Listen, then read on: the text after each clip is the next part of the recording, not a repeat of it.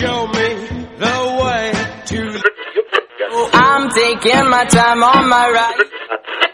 These aren't my favorite songs. They're not even necessarily the best songs, but rather my life as a playlist. Welcome all, and a quick content warning. Today's show is deeply personal, and I will be describing experiences with domestic violence and mental illness. I'm going to lead with a diary-style story of 48 hours of my life back when I was 23 years old. 7:15 a.m. No, I don't want no scrubs. A scrub is a guy that can't get no love from me. I smacked the cheap radio alarm clock, blaring TLC's third Billboard #1 hit, 8th top 10 single, and second Billboard ranked song for 1999. And while it was the first lead vocal for Azonda Chili Thomas, it was written by former Escape member Candy Burris on the back of an envelope in her car as she mused about her friend's relationship that she described as a screw-up. Nadaleje Whaley of Vibe stated that the song is, quote, a scathing critique on men at the bottom of the dating pool, end quote. Hanging out the passenger's side of his best friend's ride, trying to holla at me. I can barely open my eyes. It was past 2 a.m. when I'd fallen asleep the night before. He'd come home high and drunk, and when I said I was tired and refused him sex, he decided to punish me by waking me up every time I was nearly asleep by calling me bitch, whore, stupid, critiquing every aspect of my life. This was a purposeful psychological technique designed to make me relent to having sex with him. Psychological force rather than overt force, if you will. Give him 10 minutes to violently use me and pass out, or listen to him rant for hours. The thought of him being inside me turned my stomach. I refused to give in tonight. So, I paid the price. Luckily, I worked a boring desk job at a mutual funds company with a chill boss where I could listen to Mariah and browse internet forums all day, so long as my bank clients were happy. Checking me, but his game is kinda weak, and I know that he cannot approach me. Cause I'm looking like class and he's looking like trash. Can't get with a deadbeat ass. Sometimes kill the pain. I can always say it's gonna be better tomorrow. Falling away. 7:30 a.m. Finally, I pulled myself off the comforter on the floor where we slept because the couch was too small, and it was impossible to hide enough money from him to save up for a bed. He knew how much I got paid, and there was always something he needed, wanted. Cigarettes, weed, parts for a car. My back ached. As my pregnancy progressed, the situation was untenable. Our apartment had 5 rooms, but the only one furnished was our daughter's. While he begrudged me, thankfully he did not begrudge her. So she had a cute princess bed, a room strewn with Barbies and Polly Pockets, and a closet full of clothes. She was stirring, but still asleep. Quickly, I showered. Threw on a blouse, blazer, and skirt. Ran some Pantene mousse through my long wet hair to minimize the frizz. Applied some concealer to my pale, washed-out face and a touch of mascara to hide the exhaustion. And when I went to wake her, she'd already put on some purple Garanimals pants with a pink shirt, good enough to hang out at her nan's for the day. 7:45 a.m. I tried to wake her father for 15 minutes because we needed to drive to his mother's where we'd drop her off, and where then I'd be picked up by a coworker/friend who was kind enough to take me and another woman in our neighborhood to work each morning. She refused to let me pay her.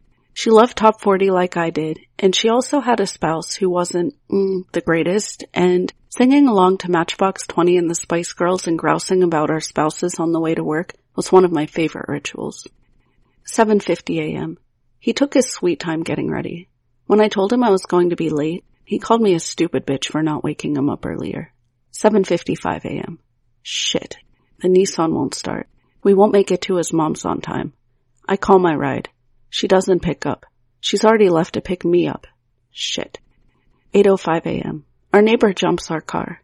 We head to his mom's, him smoking, me fighting off morning sickness, fighting all the way there.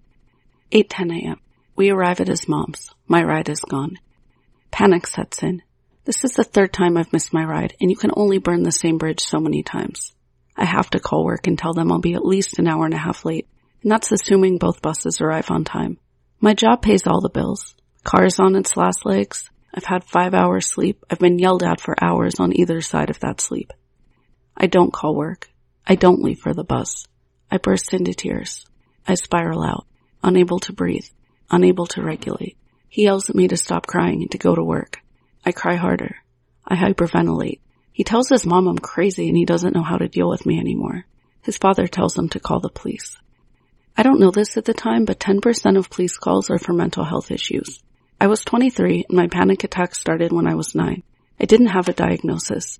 I'd never seen a therapist for my underlying mental health issues, or to process and understand how I'd fled an abusive childhood home into a home with an abusive partner. And there was so much stigma, well, still is, surrounding mental health and domestic violence. I had nobody to talk to about either. 8:30 a.m. I rock back and forth on the porch swing, knees curled to my chest, sobbing, mascara running. I cry out, I want to die, I want to die, I want to die, I want to die. I don't care who sees or hears me. None of them check on me. I'm damaged. I don't remember when the police arrived or what they said. 9 a.m. I can't stop crying. They grab my arms and push me into the back of the car. Sirens blaring. We're moving quickly. She was crying on the porch watching them pull me away. How I wanted to punch the smug grin off his face. Nothing. I want to die. 1:00 p.m. They ask me if I can calm down. They ask me if I can stop crying. Why the hell should I? My tears are mine. They can't take them away. No, I yell. I cannot. I will not. If you want to go home, they say, you're going to have to show that you can control yourself. I have no home, and I haven't been in control for a long time. 2:30 p.m. Ride on the elevator, and I'm now on the 9th floor. I'm no longer sobbing, but no one has explained why I'm here in this small room, alone. Fuck this. I'm not staying here. Damn it. 30 minutes later. Reader's Digest sucks. I head for the elevator and press the down button and wait for a long time. But the light doesn't light up. Maybe it's broken. I wait and wait. That figures. I head for the stairwell. I push on the door hard, but it doesn't budge. Ow, hurt my shoulder. Weird. Try again. Door will not budge. I head for the front desk and ask how I get off this floor. Told that patients can't leave the 9th floor without permission. Patients? They apologize for my long wait in the waiting room and tell me my room is ready. 5:00 p.m. I find a notepad on the side of my bed. How nice. Like a hotel. I'm conflicted about my roommate. She's got long brown hair, piercing dark eyes, is wearing a gray sweatsuit. She says she's schizo. Her word, not mine. And asks me where they picked me up. Picked me up? I'm confused. One minute I was crying after a particularly brutal fight with my boyfriend. The next, I was in a car. It must be a mistake that I'm here. She tells me she's happy that they picked her up. She'd spent 4 straight nights in an abandoned building without food. No one bothers her there but the cops. Here they feed her 3 meals a day. But she doesn't like that she can only smoke on schedule and they force her to take meds. When she takes her meds, she can't hear the voices in her head, and she feels afraid without them. I don't see any straps on the bed. Is that good or bad? She asked me when my baby's due. I'm only 5 months pregnant and didn't realize I was showing. She had 3 children once, she says. I reach down and feel my stomach, but don't respond. 6:30 p.m. There's a TV on in the break room, but it plays TV news. I hate TV news. Car crashes, scams targeting the elderly, petty theft. Never any good news. Some stare in a trance at the glowing box. Others smoke. Others ask everyone they see if they can borrow a smoke. I notice a rather young man, talking to himself and writing on a whiteboard. The board has lists of various sessions one can sign up for. Different types of therapy. Reminds me of Girl Scout camp or a retreat, getting to choose activities. That was really fun the one year I got to go, back in the 5th grade. Maybe later I'll sign up for something. For now, I drink from my paper cup of diluted apple juice and eat the stale chocolate chip cookie. The sugar rush feels nice. 8:00 p.m. It's almost dark. Not too many people are wandering the hallways now. I'm sitting in bed. Schizo girl is staring out the window. I know it's mean to call her Schizo girl, even if it's in my head, and even if it's how she refers to herself. My Uncle Keith has schizophrenia, and he's a nice guy. Wouldn't hurt anyone. Since it's only in my mind, I decide it's okay. But it's not, and I'm really just trying to differentiate myself from her, when I shouldn't. I don't like sleeping anywhere but in my bed. I wonder how she's doing. She doesn't like to sleep without me. I'm afraid even sleeping overnight at my grandma's house, where I stay on occasion, to get a break from him.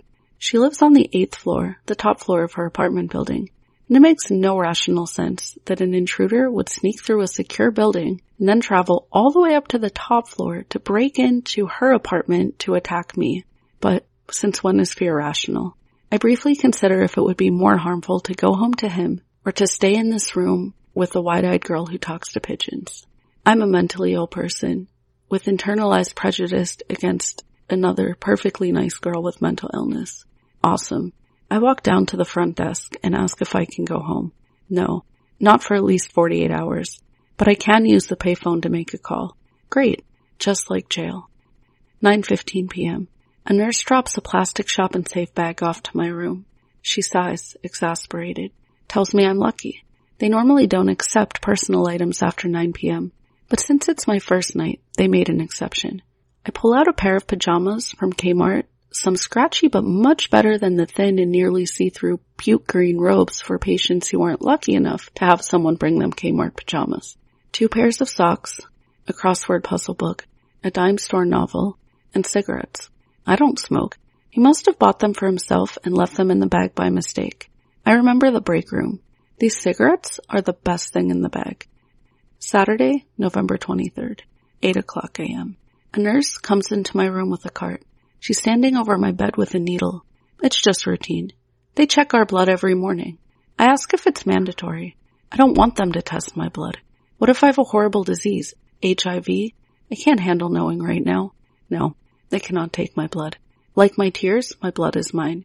I shake my head back and forth vehemently and withdraw my arm. The nurse is too overworked and underpaid to deal with a combative patient. She leaves my bed and heads over to my roommate. My roommate holds out her arm like a good girl. She's used to the routine. 1 o'clock p.m. I spent the morning doing crossword puzzles and reading the dime store novel. A father murdered his daughter and is trying to cover it up. Doesn't want his wife and son to find out. The daughter's best friend is on to him. Trashy, but entertaining. When I offer my roommate a cigarette, she kissed me on the cheek. She was so excited.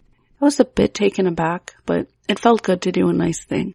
I look forward to playing Santa with the cigarettes during afternoon break. I'm settling in. I can't remember the last time I stayed in bed all morning reading without interruption. For the first time, I forget there's locks on the doors, and I'm not counting down to when 48 hours is over. 4 o'clock p.m. I'm crying all over again. How could he say that to me? Despite 23 years of evidence that calling him would be a terrible idea, I call my dad anyway for support on the community payphone. And he tells me I'm a bad mother for breaking down, for ending up here, for not staying strong for my daughter, for falling apart and leaving her alone with her father all night. Who knows what she's doing right now? Didn't I ask any questions? Didn't I try to get out? How could I end up there, locked up like a common criminal? He says he heard a rumor that I lost my job. I have no idea how or where he hears that, but he assumes it's true. Always believes the worst of me. I told him that I was just at work yesterday, and I'd likely be released and back to work by Monday. If not, that's why sick days exist. And yes, I was lucky to have them. It's not that big a deal. He keeps ranting. I waited to cry until I could hide in the bathroom. 8 o'clock p.m. Crosswords and reading for the rest of the night. I almost finished the novel. I felt so exhausted. I was no longer afraid to go to sleep. Tomorrow morning, I'll sign up for some therapy sessions. I don't have to go home quite yet. I hear yelling down the hall and banging. It sounds like they're putting someone in isolation. So tired. Can't think anymore. Sunday, November 24th, 10 a.m. The nurse takes me down the hall. I sit down in a small room with a man in a suit. He asks me to tell him why I'm there. I tell him about the fight I had with my boyfriend, his constant verbal attacks, but how he's willing to father the baby I'm carrying that's not even his, and that has to count for something, right? He says he doesn't think I'm a psychological risk, whatever that means. That I'm just suffering an extreme amount of stress. He says he'll recommend that I go home today.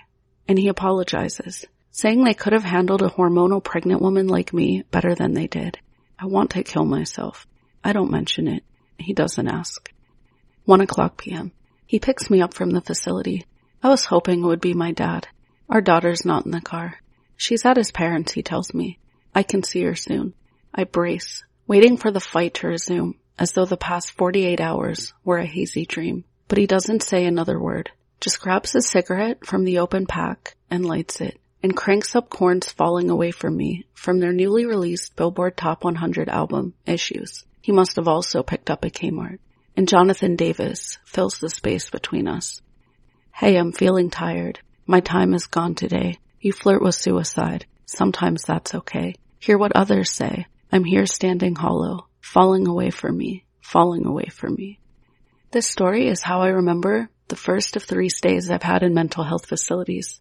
Upon release, I returned home to domestic violence that escalated from psychological abuse to physical abuse, which led to the cops arriving in response to a neighbor's call, and when he got belligerent with them, was maced and cuffed on our living room floor. I ended the relationship. Again. It was my 4th time ending it. What was different now? My daughter was 4. She'd already witnessed too much. I was pregnant with my son. Even though the abuse was not my fault, the guilt I felt about exposing them to it was immense. My previous attempts to leave included begging my parents to let me move back in with them just for 2 months so that I could save enough rent money to put a down payment on my own place. I'd called every shelter within 20 miles, and although the thought of staying in a shelter terrified me, I was willing to go. The waiting lists were long, and I was told because I had a full-time job, I wasn't a priority. I weighed quitting my job, but the pay was decent, especially with only a high school diploma. I had health benefits. Finally, I was able to use a well-timed tax return to leave. The police officers who arrived in response to my boyfriend's call did not explain to me what was happening. I was unaware that I was being taken to a psych ward and that I would be locked up and unable to leave. I was confused and scared that day when the elevator didn't arrive and the door was bolted shut. Other women have fared much worse than me. According to an NPR story from 2018, a woman named Mimi was locked up against her will for 20 days and was denied access to visitors, the telephone, and even her bathroom use was limited. Some women, and men, never make it to the hospital at all. According to the Washington Post in 2015, at least 25% of people who are shot and killed by the police suffer from acute mental illness at the time of their death. People with untreated mental illness are 16 times more likely to be shot by the police than other civilians are. In 2018, more than 250 mentally ill civilians were killed by police. This rate has been statistically consistent over the past 4 years measured. A 2019 study on the effectiveness of police crisis intervention studies has found that over the past 20 years, which would go back to 1999, the year I was forcibly hospitalized, there has been little difference between untrained and trained officers in reducing the risk of injury or death during emergency police interactions. Outcomes are even worse for mentally ill African Americans who are 3 times as likely to be injured or killed by police. During my hospitalization 20 years ago, I was offered no therapy and spent only 15 minutes of that 48 hours interacting with a mental health professional, the psychiatrist who determined I should be released. I was given no referrals, no treatment plan, and no suggestions or help, although I disclosed I was pregnant and the victim of domestic violence. I was released to my violent partner and blamed both by him and my own father for being weak and missing work and abandoning my daughter the weekend I was there. It would be 10 more years before I'd be given diagnoses, and then I was given lots of them. It's like they didn't really know what to do. Generalized anxiety disorder, major depression, OCD, PTSD, and bipolar disorder type 2. I went on to have 2 more major breakdowns, both which followed significant traumatic events in my life. I firmly believe that the reason I have so many diagnoses now is, yes, absolutely partly because of genetic predisposition to mental illness in my family, partly because despite 10 years of off and on therapy and different medications, the trauma I experienced in my childhood and young adult years comes back hard during times of extreme stress. I also know that the trauma I experienced in my childhood was largely because of a father who was never treated or diagnosed for his own mental illness, and a partner who wasn't treated for his anger issues, and then was criminalized for the coping mechanisms he used, like narcotics, which led to addiction, which intensified his anger. I have empathy for him too. Our system of ostracization and punishment, rather than treatment and support in response to trauma, has destroyed countless lives. Today is World Mental Health Day, and I want to end the stigma of mental illness. I still feel anxious when I discuss my psychiatric hospitalizations. What will my friends, family, employers, and colleagues think? In a way I would not if I were hospitalized with a heart or kidney disease. People still equate mental illness with both evil and weakness. How many people say things like, Trump is insane, rather than, Trump is saying or doing X harmful thing he's doing that day. Or we'll hear about somebody committing an act of violence on the news and say, that man was crazy.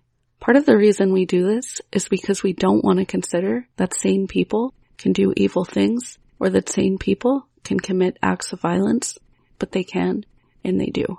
Statistically, people with mental illness are more likely to be the victim of a violent crime than the perpetrator. Believing these harmful stereotypes results in discrimination in hiring and housing in, well, practically everywhere. And even worse, those of us who have experienced trauma and who have mental illness internalize these negative stereotypes. We have a running soundtrack in our heads about how awful and unworthy we are, even when we're alone, even in a room with people who love us. So, what are some things we can do? 1. Defund the police and divert resources to mental health professionals and social workers so the police are not responding to situations they're not adequately trained for, not adequately educated for. 2. Everyone, but especially those without a mental illness, be mindful of your language. Yes, words matter. Are you calling someone crazy or insane when what you mean to say is violent or terrifying? Are you using sexist, ableist terms like crazy ex-girlfriend without stopping to think why they've labeled her crazy in the first place? There's a long history of women being deemed crazy or hysterical when they're appropriately and reasonably reacting to abuse. 3. Be mindful of the media you consume and the social media you share. Even good films like Fight Club, Me, Myself, and Irene, and Garden State get mental illness really wrong. Enjoy the films you want to enjoy, but recognize that films aren't an adequate representation of daily life with mental illness, and educate yourself. And if you're liking or retweeting posts calling a politician you don't like insane, or labeling someone who commits gun violence crazy, you're contributing to the stigma connecting mental illness with evil and violence. And you're making it less likely your friends with mental illness will trust or confide in you. 4. Encourage equality between mental and physical illness. I should be no more ashamed by telling someone I have a mood disorder than I should be about disclosing my thyroid disease, which is to say not ashamed at all. Despite my trauma, despite my mental illnesses, I've raised 3 children, have a graduate degree, a career I love, and meaningful friendships and relationships. 5. Talk to others about your own experience and normalize discussions of mental health and mental illness. I realize this may be safer for some of us than others, and that this safety is largely contingent on our race and economic status, so if you do have more privilege, use it for good. The National Domestic Violence Hotline is 1-800-799-SAFE, and the website is ncadv.gov. Again, that's ncadv.gov. The National Suicide Prevention Hotline is 1-800-273-TALK, and the hotline for mental health and substance abuse disorders is 1-877-SAMHSA, that's SAMHSA 7. 1-877-SAMHSA 7. If you are living through domestic violence or are a survivor of domestic violence or are managing life with mental illness, I see you and love you. Your life matters, and you deserve compassionate care and equal treatment in all aspects of your life. Whether you're a listener who knows me, maybe a family member, colleague, or friend, or perhaps one who doesn't, who stumbled upon this show because you love music or social issues, I'm here, and I'm happy to listen to your story, to listen to you speak without judgment. Feel free to email me at lifeisaplaylist@gmail.com. And if you like my content, follow me on Facebook, Twitter, and Instagram. Until next time.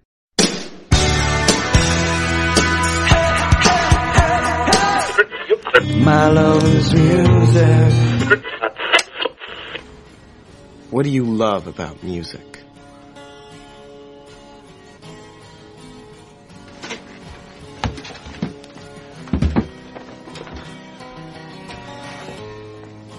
To begin with,